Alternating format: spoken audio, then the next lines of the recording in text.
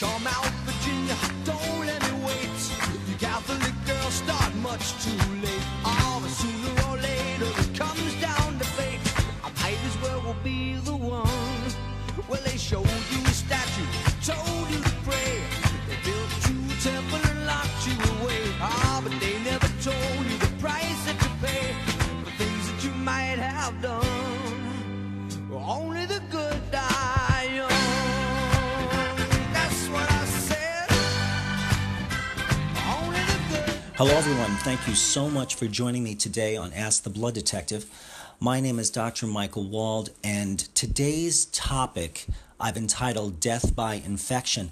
And the reason for that dramatic title is because infection is very quickly becoming the number one killer of both men and women, at least in the United States.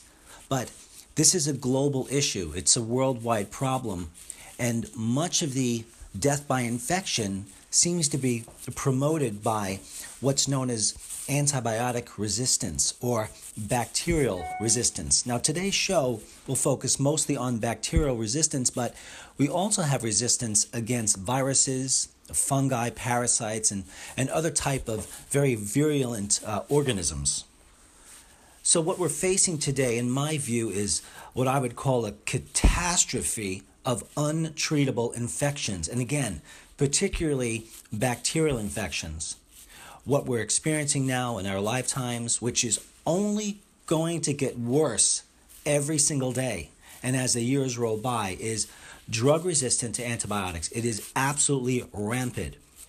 And part of the cause of it is well known, actually. Number one, we have the use of various anti-infectious drugs, particularly antibiotics. And for years, since the advent of antibiotics and their beginnings of their regular use in medicine, approximately in the 1950s, we've had physicians recommending antibiotics without any real awareness of their deleterious effects. Now, we know that antibiotic resistance is a fact, and it's quite apparent. There's global recognition of this problem. So it's known. And there is absolutely no real plan implemented to help protect you or me or anyone from the growing and worsening catastrophe of rampant bacterial resistance to antibiotics. I don't have to tell you that the problem without having a real plan to deal with bacterial resistance is nothing short of denial. Now, again, medicine in general, I can certainly attest to that in the United States, is very keenly aware of bacterial resistance.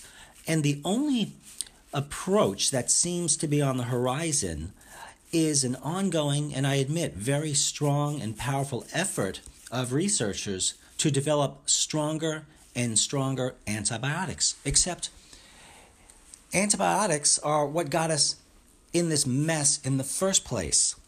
Now, the thing about nature, which includes bacteria and other infections, is that nature is very adaptable. Human beings are very resilient, and bacteria are even more resilient, predating the advent of human beings or probably any life on this planet. Things started with bacterial agents in terms of live organisms.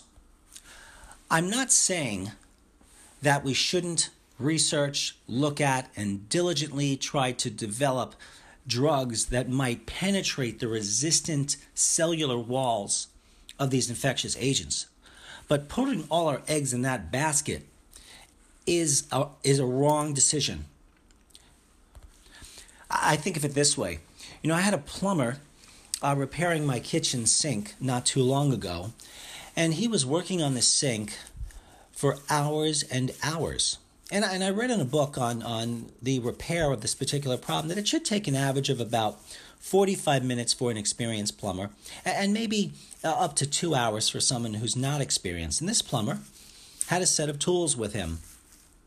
And after a while, I said to the plumber, "Do you think you need a new set of tools?" And he said, "Listen, I've been working on this now for quite a long time. I'm going to get this done. I'll make this happen." Well, The long and short of it is that this plumber's tools did not work. He was clearly working hard. He very much wanted to fix the sink. He wanted to get the job done. But here's the caveat. His tools were the wrong tools for the job. Meaning, if we try to deal with the antibiotic resistance problem by using the wrong tools or tweaking those tools over and over again when they simply will not work, we will get nowhere fast. So until the magic bullet of medicine comes along, I hope it happens, to kill these resistant organisms before they wipe us out, I think it behooves each and every one of us to take daily steps to improve our body's innate intelligence. In other words, your body's ability to deal with infection. So I'm going to be speaking about a number of lifestyle and nutritional strategies, including nutritional supplementation, which I think is absolutely essential, that should have several impacts upon the antibiotic resistance problem and your body's immune resiliency against these resistant organisms. Now, for those of you just joining us, my name is Dr. Michael Wald. I've been nicknamed the Blood Detective, and you're listening to Ask the Blood Detective. If you have questions about this show or comments or any other show topics you want me to do, this show title, in fact, was suggested by a listener, which I'm very grateful for. Please email me your show topic or questions to info@blooddetective.com. My website is www.integratednutritionny.com. And for those of you who want to see me or want to speak with me about your health concerns, I offer distance consultations. I have patients in various states, even in different countries. We work over the phone, sometimes by Skype and always through email. Or you can see me at my office in Westchester, New York, which is about just under an hour north of New York City. Okay, back to the concept here. Now, I cannot claim, I must give a disclaimer that I am not suggesting that the nutritional enhancements I'll be discussing are a replacement for the standard of care in medicine, meaning antibiotics, for bacterial infections.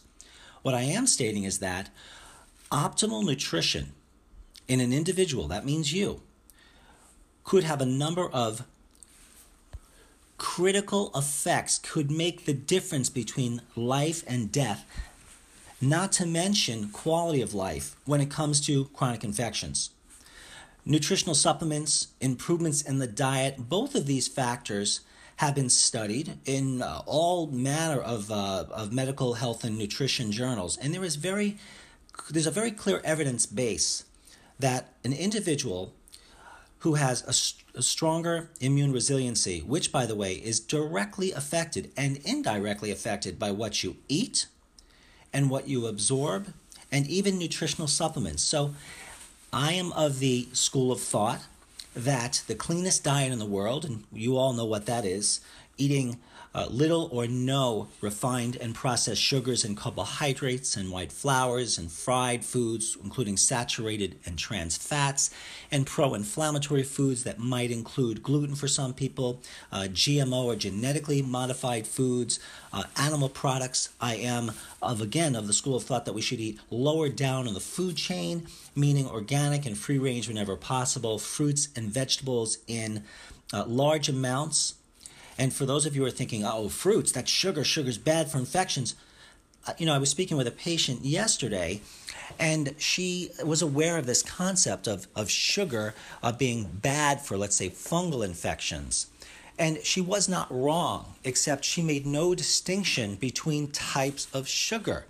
The body could not survive, could not repair. The immune system cannot work without glucose molecules acting as energy upon all of our cellular mechanisms to get work done, like the work of immunity to deal with a fungal infection or a bacterial or a viral infection or a parasitic infection, you name it.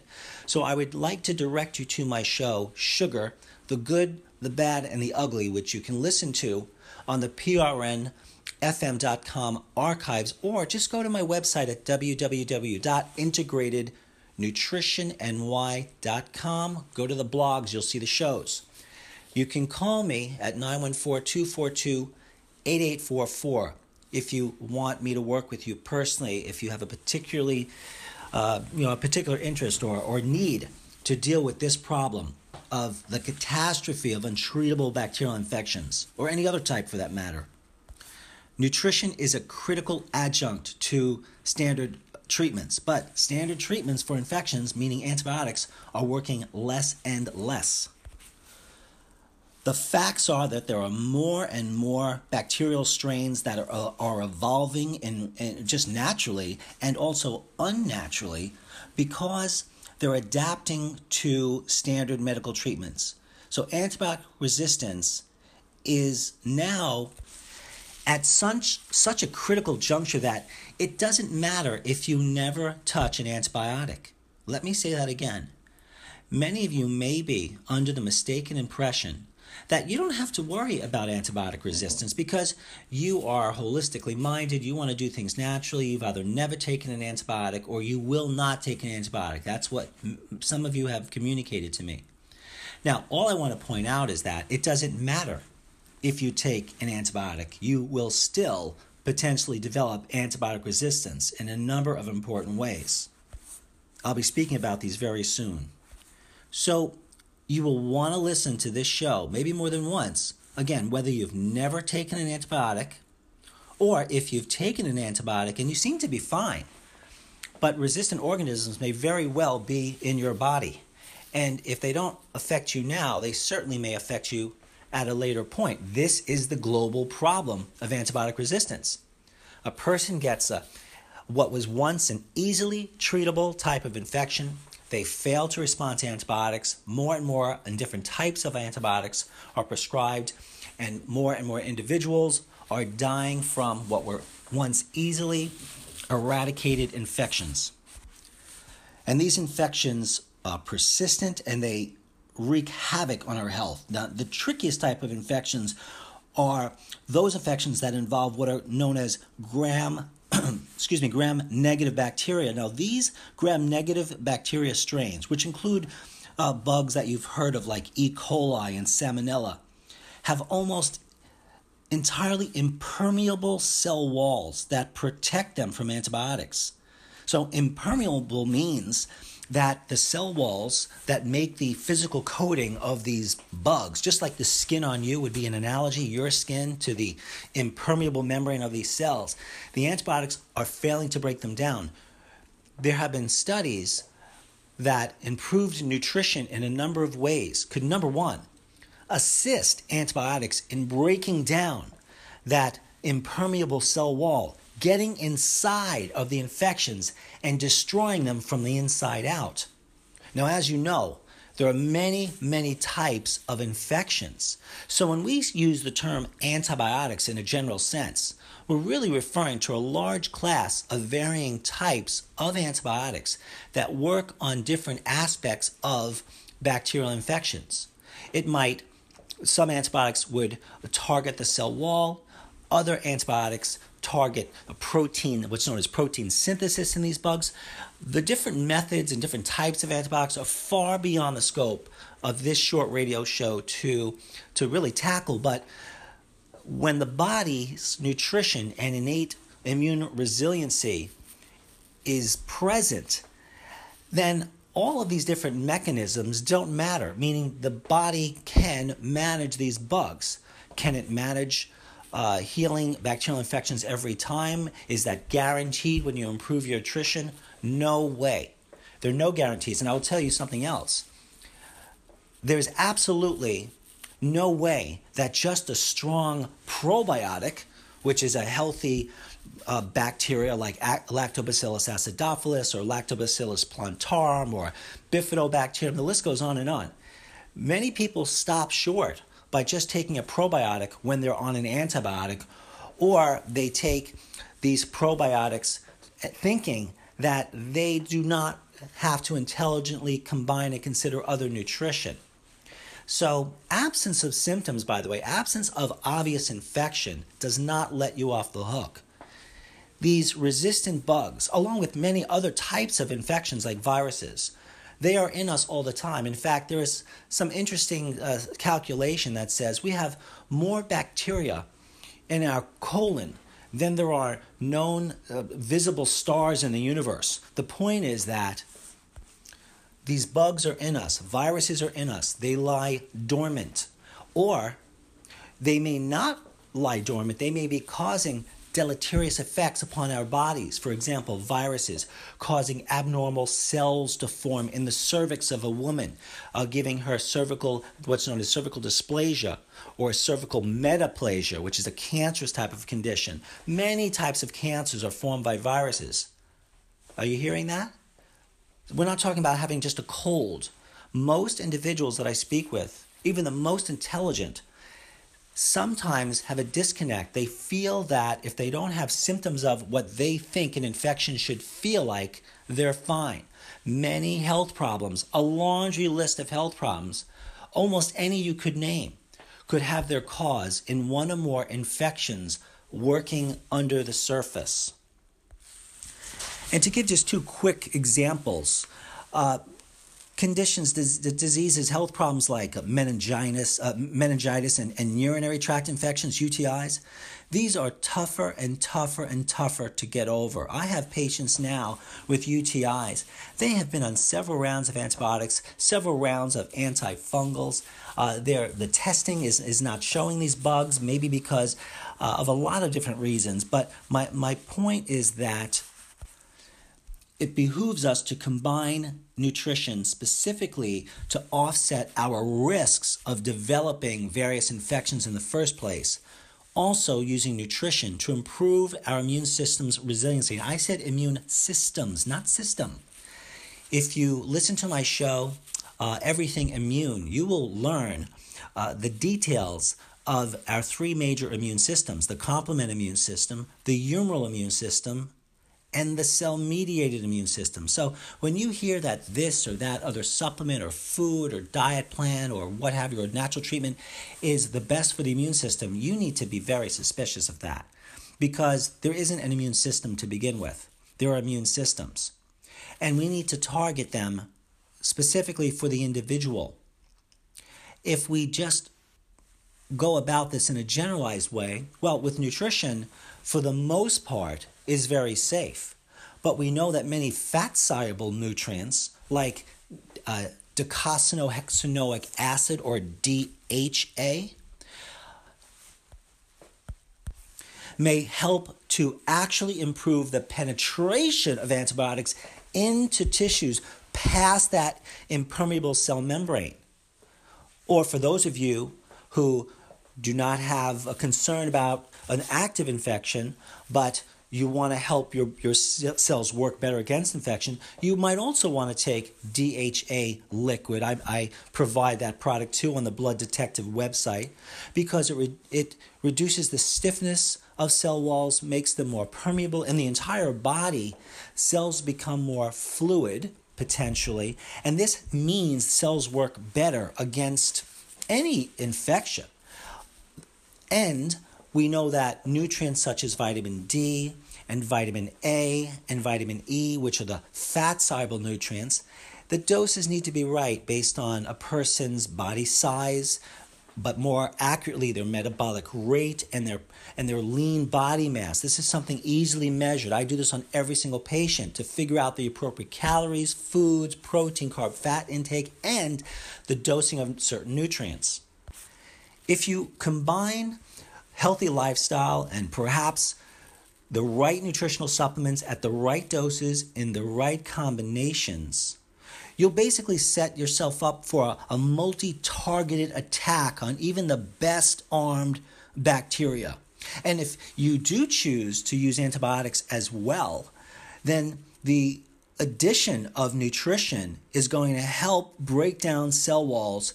And this is important, I haven't mentioned this yet.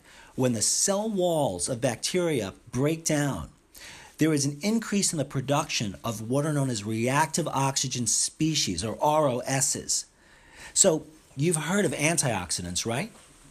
And you might be thinking, well, wait a minute, but you're telling me that bacteria are broken down in the body through reactive oxygen species. Those are also called oxidants. So you might be thinking, well, if oxidants help the body break down bacteria and other infections, by the way, and also cancer cells and things of that nature, we know that this is true, then why would I want to take antioxidants? Okay, this is a key point. The term antioxidant and oxidant, and I'll be brief on this one, are misnomers. Meaning, if you want to promote, potentially, there's no guarantees in any of this, but this is reasonable. If you want to promote your body to better produce reactive oxygen species or oxidants, your cellular health and your organs, tissues, and glands need to be working well, right? Well, you might improve your diet in ways that we all would agree would be healthy, like some of the suggestions I made earlier. You might take nutritional supplements. Now, here's the point.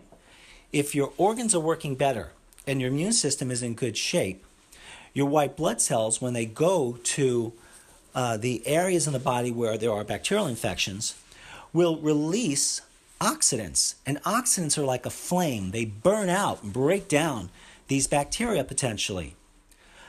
But you have improved your health by taking antioxidants so that your body can more aggressively produce oxidants. So we hear that oxidants a lot, at least I hear this on radio shows, I read it in magazines and even some books, that they are bad. This is absolutely wrong. They are good or bad depending on the context. For example, intravenous vitamin C, you've heard vitamin C is an antioxidant. Well, it is orally, maybe. But intravenously, it almost always acts as an antioxidant. Oh, I'm sorry, I misspoke.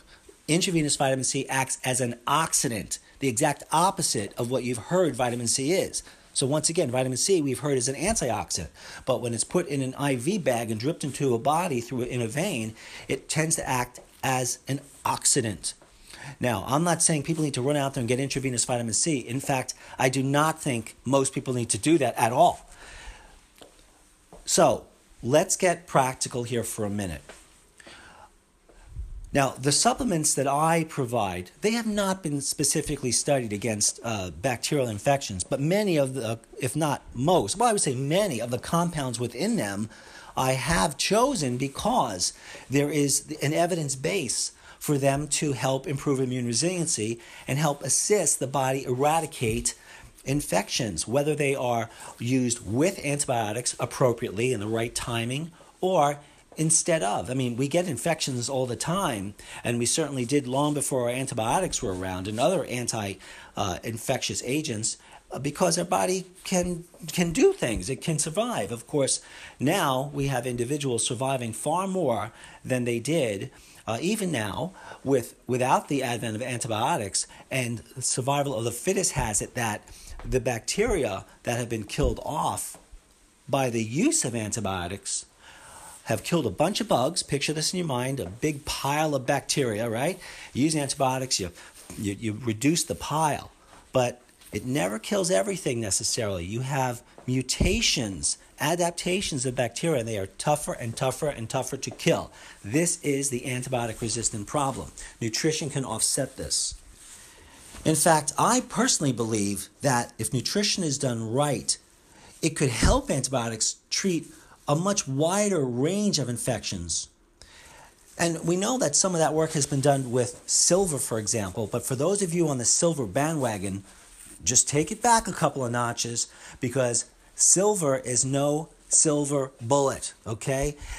You have to manage your overall nutrition intelligently, and there are different supplements beyond silver that are likely important too, if not more important than silver. Now, if you've ever eaten a piece of meat or chicken or some sort of animal product from an animal factory farm that has fed those animals antibiotics and other drugs, then you've been consuming and potentially have been exposed to resistant organisms, not to mention the hormones and other crap in these animals, in the flesh of these animals, along with their stress hormones being, they're terrorized, and then you consume stress hormones, and then that makes you a bit stressed. But my point, though, is we know for a fact that by eating these animal products and also non-organically grown plant products, because if you're spraying crops with herbicides, fungicides, pesticides, you are going to create resistant organisms even on those. And then some of you are thinking, well, no, I eat organically. But that doesn't quite keep you out of the loop in the sense that there is no such thing as 100% organic. And again, that's probably the topic of another show. So I think it's safe to say that all of us are in the same boat when it comes to a need to develop strategies for resistant bacterial infections and to help combat the issues of antibiotic resistance that are promoted by eating foods. Now, if the person next to you has ever taken an antibiotic or years of antibiotics here and there, most of the population has been exposed to antibiotics several times in their lives. Even when they get over the infections and the antibiotics seem to work, there are generally resistant organisms in the person. When that person sneezes and bacteria are in the droplets in the air, what's called the aerosol route, and they land on some surface that you touch or you shake their hand or what have you, these are some of the ways that bacterial infections are transferred from person to person. Medicine, as they should be, are concerned with the big obvious bacterial infective killers, the real resistant bugs, these menaces that you'll find in hospitals like MRSA or MRSA infections, and also Clostridium difficile, which comes from the French term difficult to kill. These very horrific infections are the most obvious ones. Medicine sometimes forgets the not so obvious ones, which plague and bacteria are within practically everyone on this planet. My point in bringing this up is that we know that Clostridium difficile, for example, which causes a horrific acute and chronic long course of diarrhea, kills hundreds of thousands of people in hospitals every year. And that's the hospital-acquired variety of C. difficile. And then there is the one in the general population. And it's not exactly separated, but there are people that are walking around that when you shake their hand or you're in their coughing stream, you can get resistant Clostridium difficile in the public domain. And in your body, that C. diff, as it's called, infection may be disastrous for you, but the other person's a carrier. So this goes to another point today that I'm mentioning now, is that there are people that are carriers. Medicine has an interesting term for them. It calls these people sick, but in the sense of they have vertical illness, which means they're standing straight up vertically to the ground, as opposed to horizontal illness, and they're not symptomatic. They may one day become symptomatic. So, for example, if you have resistant organisms in your body, which I promise you that is likely the case, and sadly I'm included in that because I live on the earth, you might do just fine for a while in terms of symptoms. But as you age in this very polluted and unnatural and toxic environment, which we call the earth, sadly, as your immune system plummets over time, those bugs that were seemingly innocuous in you, not causing obvious problems, start to transform, start to become more aggressive, and that is one way to get, in a very common way by, just factually and known in medicine, that people acquire and develop infections. So in other words, your innate immune system takes a spiral down course, and the bugs within you say, hey, this is our chance. We're not being suppressed by the immune system. Let's, it's like the Hulk. They just take on a whole new transformation. And there's a term in microbiology, the study of these bugs, and it's called pleomorphism. I have patients that come in with stool testing results, and they'll say, look, the doctor said that there are these bad bugs in me. Well, that may be true, but most of us carry, or much of the population carries these so-called bad bugs. But in some individuals, these bugs never create a problem. And in other individuals, they kill them or really detrimentally affect their health. So again, the difference is not just the exposure to the bug, but the environment within which the bug exists. So if you have a bacteria in your body, let's say in your intestinal tract, in your colon, or in your small intestine, but your immune system can stave its growth and reproduction and aggressiveness, then you're good. But if it can't do that, you're not good. And nutrition is largely responsible for that innate resiliency. You know, scientists have found resistant bacteria in Alaskan ice masses, for example. The problem is absolutely permeated literally every inch of the planet, of course, including polar ice caps. You know, I wanted to mention, maybe expand for a moment just on something I said earlier about, livestock being injected with antibiotics for the most part to help treat and offset respiratory diseases and other types of infections like Salmonella and E. coli in livestock. And I think it behooves also, when we're talking about livestock, let's animals and pets as well are given antibiotics in the same sorts of irresponsible ways by some veterinarians, not all. But therefore, it behooves every veterinarian, public health officials to stamp out the overuse and improper use of antibiotics. But even when we do that, even if we hold off using antibiotics for the fewest issues, even when they're used in the appropriate ways, they're still problemsome. So once again, we're back to that main point. How do you increase your resiliency? I want you to get a pen and piece of paper ready because in the next few minutes, I'm going to be giving you a list of nutritional interventions. You know, another horrifying example to me of antibiotic resistance, which is passed on from person to person, is through drinking water. Water always contains bacteria.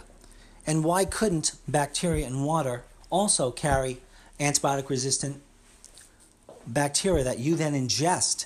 And because, for example, you might not have normal stomach acid to digest and break down the cell wall and protein structure of bacteria, it gets through your stomach into your small intestine.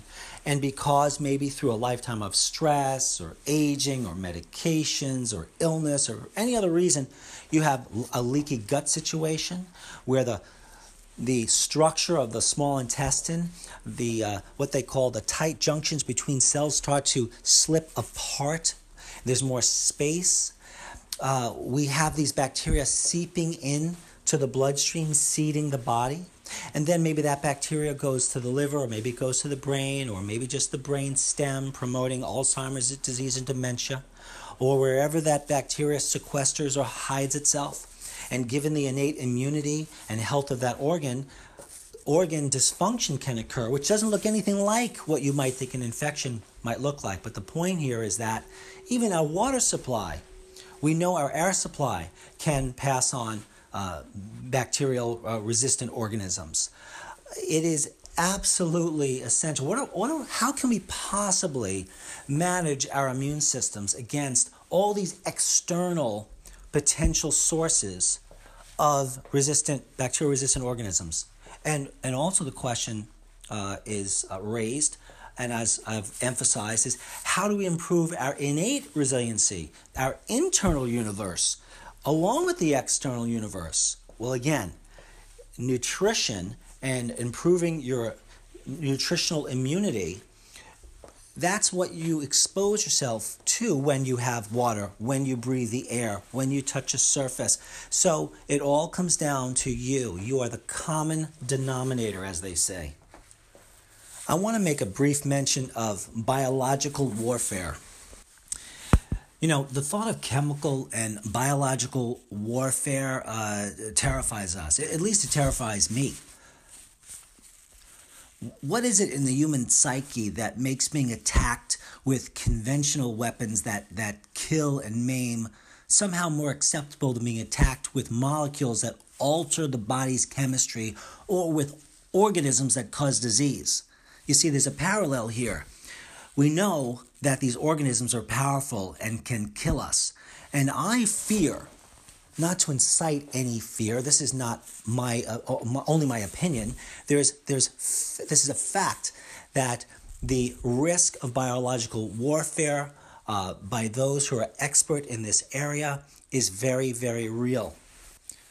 So sadly, I think that world events have conspired really to increase the threat of the use of all kinds of chemicals and biological weapons. And in addition, the very nature of war is changing.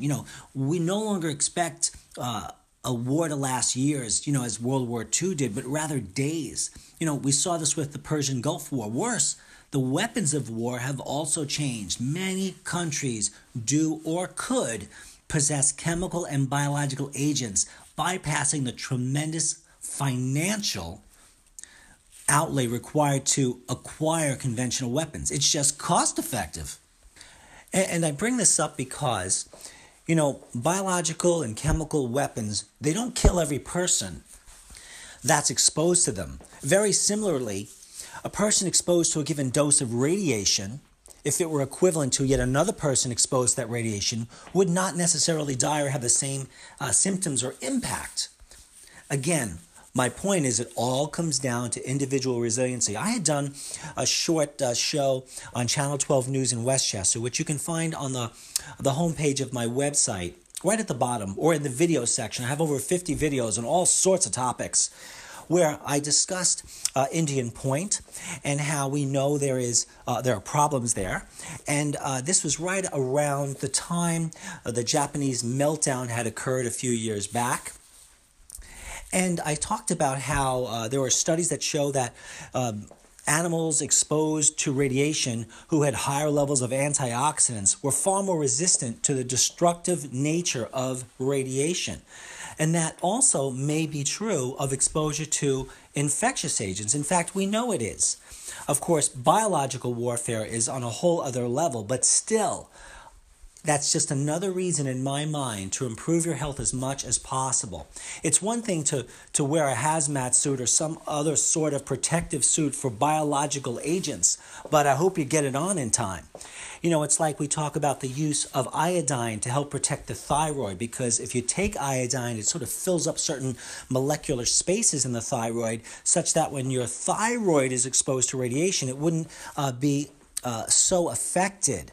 This is potentially true, and that's great for your thyroid, but what about the rest of you being exposed? If you wrap your whole body in aluminum foil, you'll offset your exposure to radiation, some of it, because it bounces off, but these are impractical. Although I might include aluminum foil, for example, and iodine, along with nutritional powders and things of that nature in survival kits. So let's get to some practical points here regarding the use of nutrition for overall health and well-being.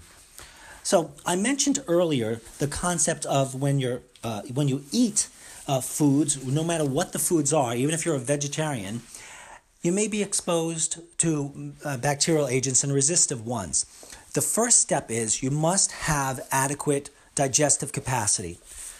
Under supervision, I perform a stomach acid loading test with the use of my betaine hydrochloride.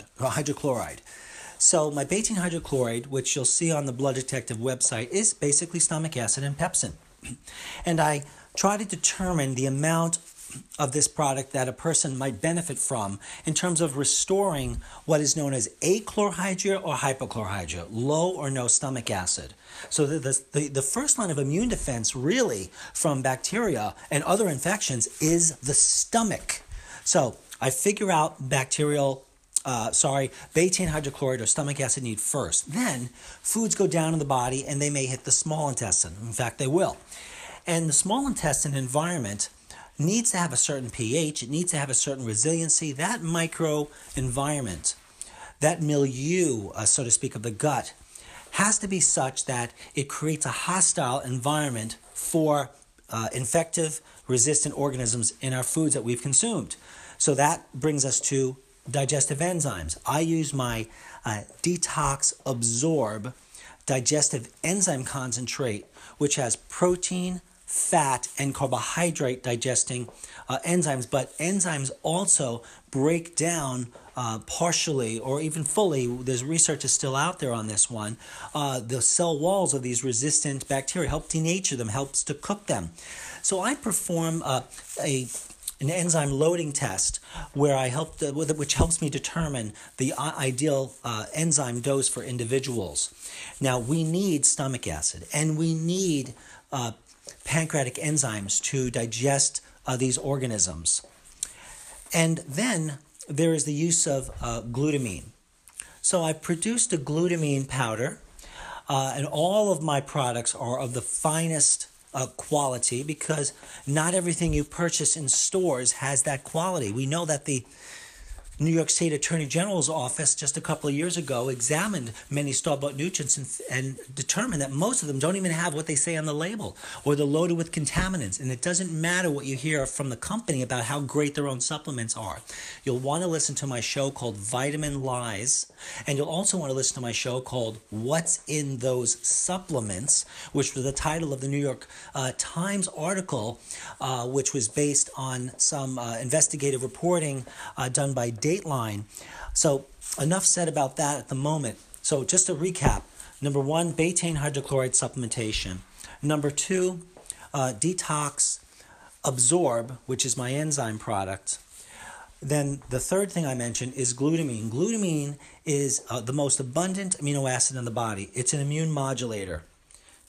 And it's absolutely critical for repairing leaky gut, or repair of the intestinal cells called the enterocytes. And there is an immune system in the small intestine. In fact, it's estimated that about 70% of our immune system is in the small intestine, in these areas called Peyer's patches. We also have an immune system in our liver, which are called the Kupffer cells. We'll get to that in a moment. But with glutamine, I tend to like to base the dose on one's lean body mass that I measure through what's called an impedance test. But the minimum dose recommendations on my containers should suffice. But again, very, very important. If you take just probiotics, remember those health, and you do not manage the environment within which you're placing the probiotics, you're probably wasting your time and money, if not maximizing the effects of your probiotics. So let's talk about probiotics for a moment. I produced a product called Superbugs, and I named it Superbugs because as more and more people and investigators are interested in managing the antibiotic-resistant problem, Superbugs is a key word used in scientific literature. And I'm hoping that that title will help, and keywords within my website will help direct them to considering the use of probiotics. The probiotic doses need to be very high, and the dose of probiotics should be considered against some other supplements. But remember, it's not just the dose of the probiotic, it's the resiliency of those healthy bugs. You know, manufacturers or producers of the raw materials of probiotics, from which I indirectly get my good bugs from, there are different levels of strength of these bugs. So different levels of strength of these bugs, that's not apparent when someone says, well, I'm going to give you 220 billion organisms in this supplement called Supplement A probiotic, and Supplement B probiotic has 220 billion as well, except those ones aren't, cooked or fried from heat processing. So you need to, you have to trust your practitioner to do this investigative work. So I do a probiotic sort of loading test, and I use my Superbug products. Or I may just start one of my patients out with 2 of the Superbugs twice per day. One of my baseline recommendations, of course, is to eat lower down on the food chain, as I've mentioned.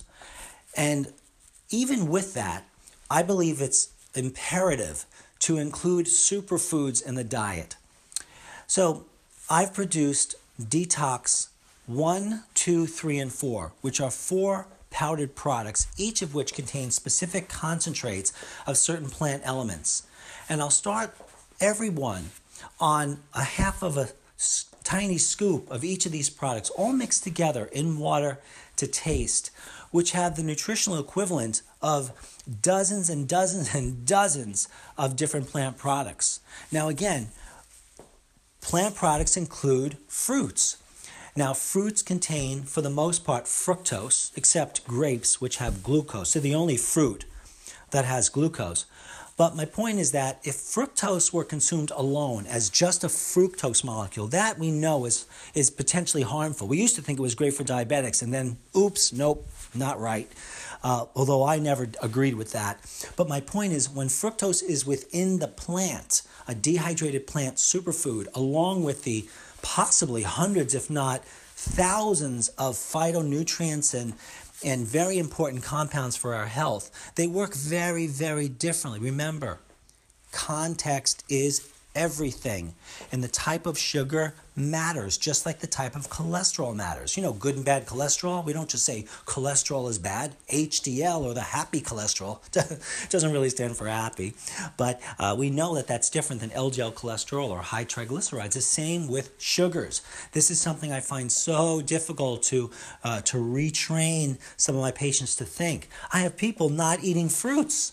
Now you're thinking, what if they have a fungal infection? Again, it's not correct not to eat fruits. There are immune modulators in fruits that could help those infections.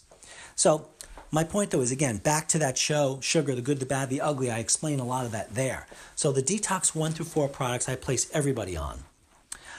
I also use a product I produce called Detox Immunoglobulin G, or Immunoglobulin G, IgG.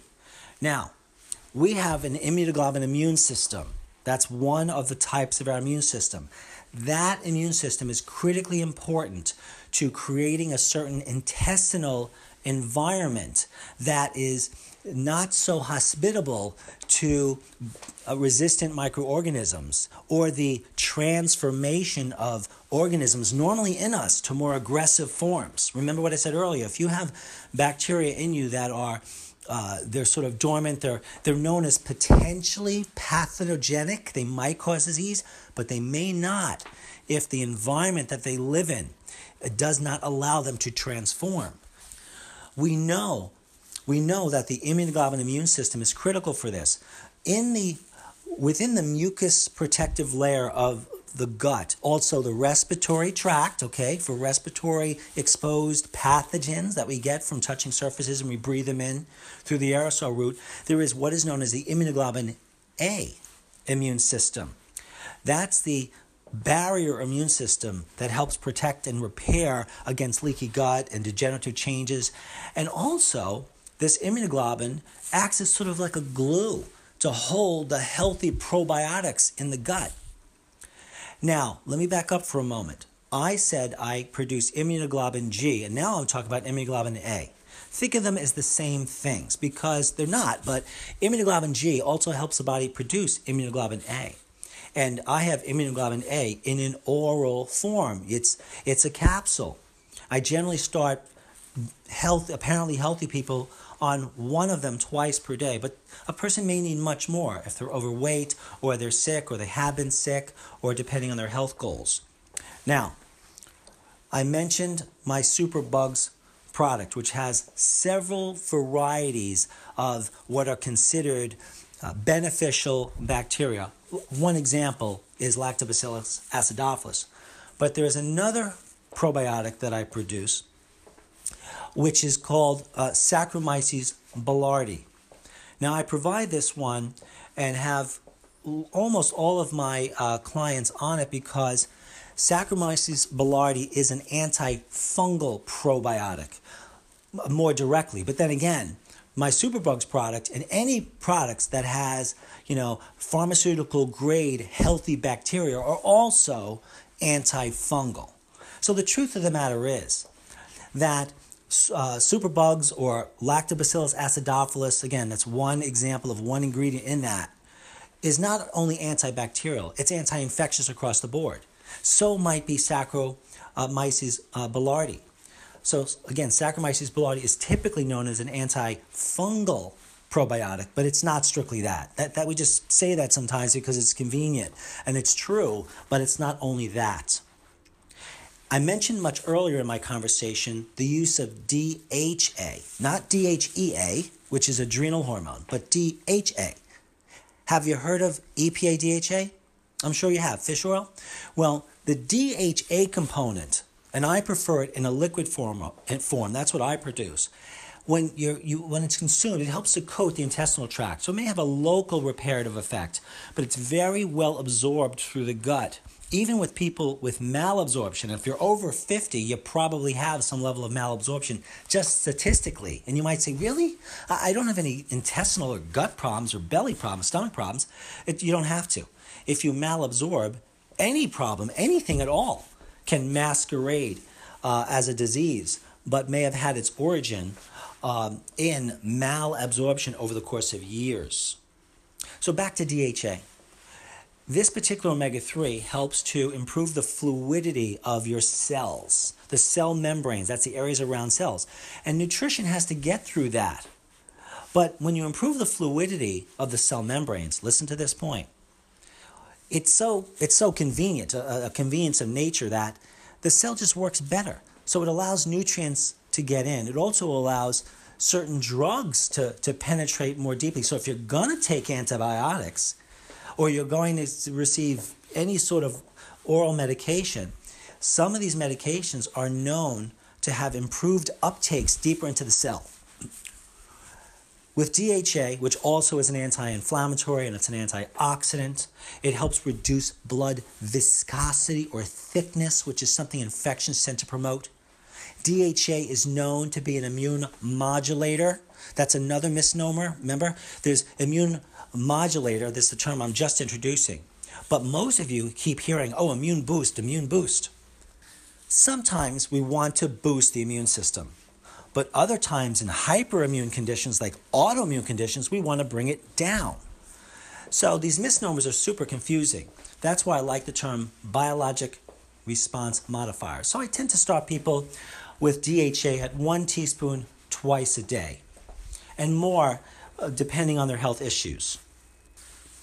Vitamin D, to move on, is another example of an anti-infectious compound. Yep, vitamin D is not actually a vitamin, it's a prohormone.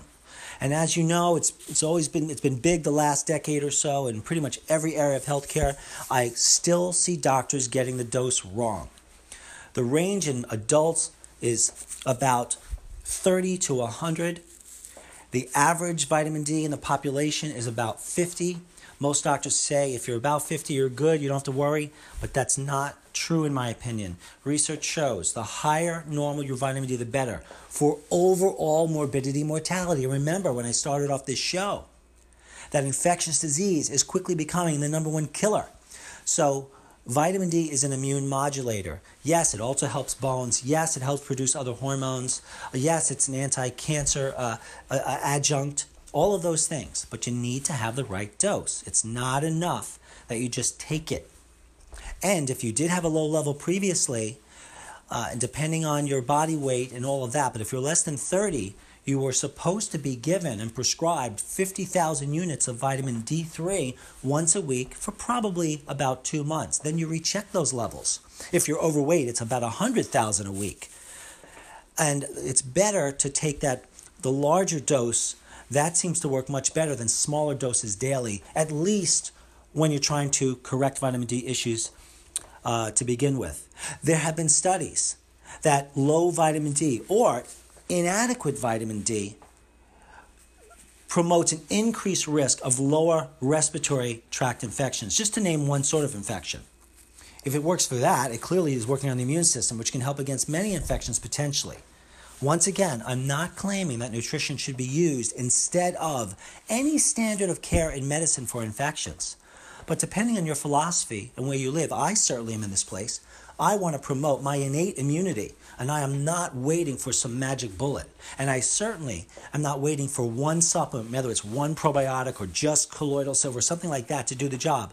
That does not make sense.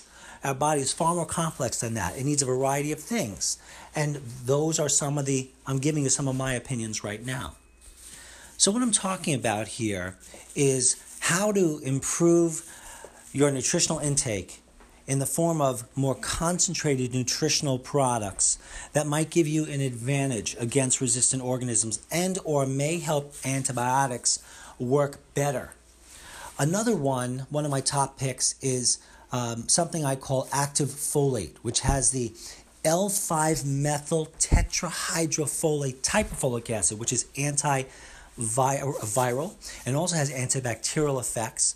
And I always give it with a sublingual methylated form of B12, which I call a B12 super sublingual. And I'll generally give around 1,000 micrograms of each of those two products. But again, as the blood detective, I do laboratory work on individuals. I look at multiple systems at once. And then I try to adjust the doses in a more personalized way for each individual. Besides laboratory tests, and we're not just talking about vitamin levels, but tests of vitamin use, tests of malabsorption, all of these things make the difference, particularly a body composition, because a person who has a low level in the body of what's called lean body mass, that tends to be associated with lower immunity. I can measure that in 5 minutes.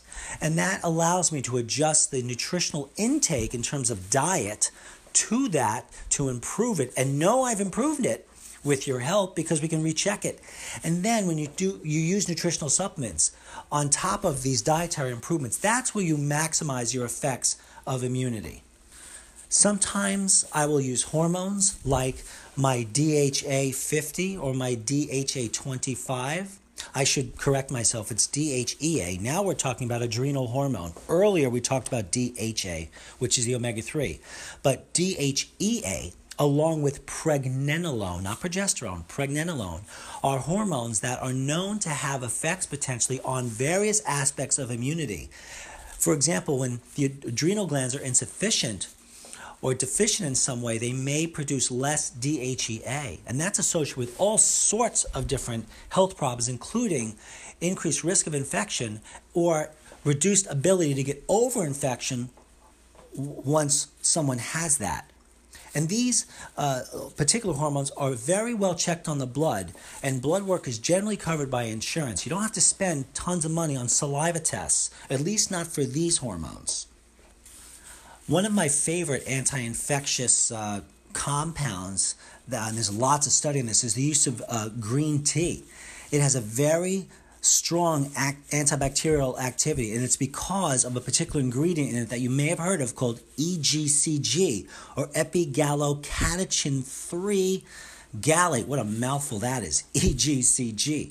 So I'll tend to have a patient start my green tea extract at 1 twice a day.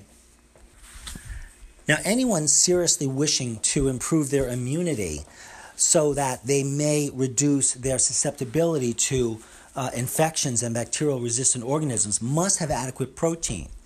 So I've designed what's called Detox 5. And just to be brief, it's an organic brown rice product. We need bioavailable proteins to build immunoglobulins and immunity. And no conversation about improving immunity and general health could be complete unless it contains some mention of vitamin C. I use, for most of my patients, a buffered powdered vitamin C that easily dissolves in liquid called Detox Eliminate. So I've chosen this because of how buffered it is. If you take buffered C in the body, by the way, this is not going to make you alkaline in all of your body. That's not normal. That's not okay. You do want to take a buffered C, though, if you are deficient in vitamin C in your urine, certainly, if not your blood. And buffered vitamin C tends to be very easy on the gastrointestinal tract as opposed to ascorbic acid. I go through a procedure with my patients called a vitamin C flush that helps me more optimally determine an individual's gut tolerance to the highest dose of vitamin C possible, because that's what you want. You don't want to do half of a job. You want to do it fully. And then, or I will place a person on about a level teaspoon of my Detox Eliminate Buffered C powder per day. If you have a slightly loose stool with that dose, you just cut down by about a third, and you titrate the dose for yourself. And finally, for today, one of the products that helps, in my mind, really complete the basic protocol of nutritional enhancement is the use of my Immune Balance product. Now, it says Immune Balance. It has various herbs and plant products, including curcumin and beta-glucan and red raspberry juice, and a specific type of vitamin E called the D-alpha tocopherol part. It contains the right sort of selenium and rhubarb and burdock and sheep sorrel, for example, and grapeseed, mushroom complex. It sounds like it wouldn't need anything else, but that's not true. I start with these things and then I personalize them with individuals. I want to thank you for joining me today. My name is Dr. Michael Wald, and I'm the Director of Longevity Services at Integrated Nutrition of Mount Kisco. For those of you who would like to speak with me for distance consults or in-person consults, my number is 914-242-8844. Leave me a message. Email me your show topics at info@blooddetective.com. I trust that this show topic was useful for you. And the next one, don't miss it, is called Health Reformation. With all this nonsense and craziness we're hearing about healthcare reform, I think we need to focus on improving our health on a daily basis, transforming our health on a whole new level. And that's what I call health reformation. Please join me every Saturday at 1 o'clock on prnfm.com. And you can listen to these shows on my blog at my website at www.integratednutritionny.com. Have a wonderful, wonderful day.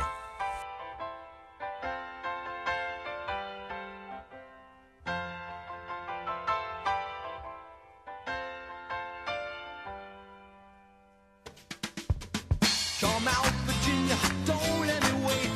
You Catholic girls start much too late. Oh, but sooner or later it comes down to fate. I might as well be the one. Well, they showed you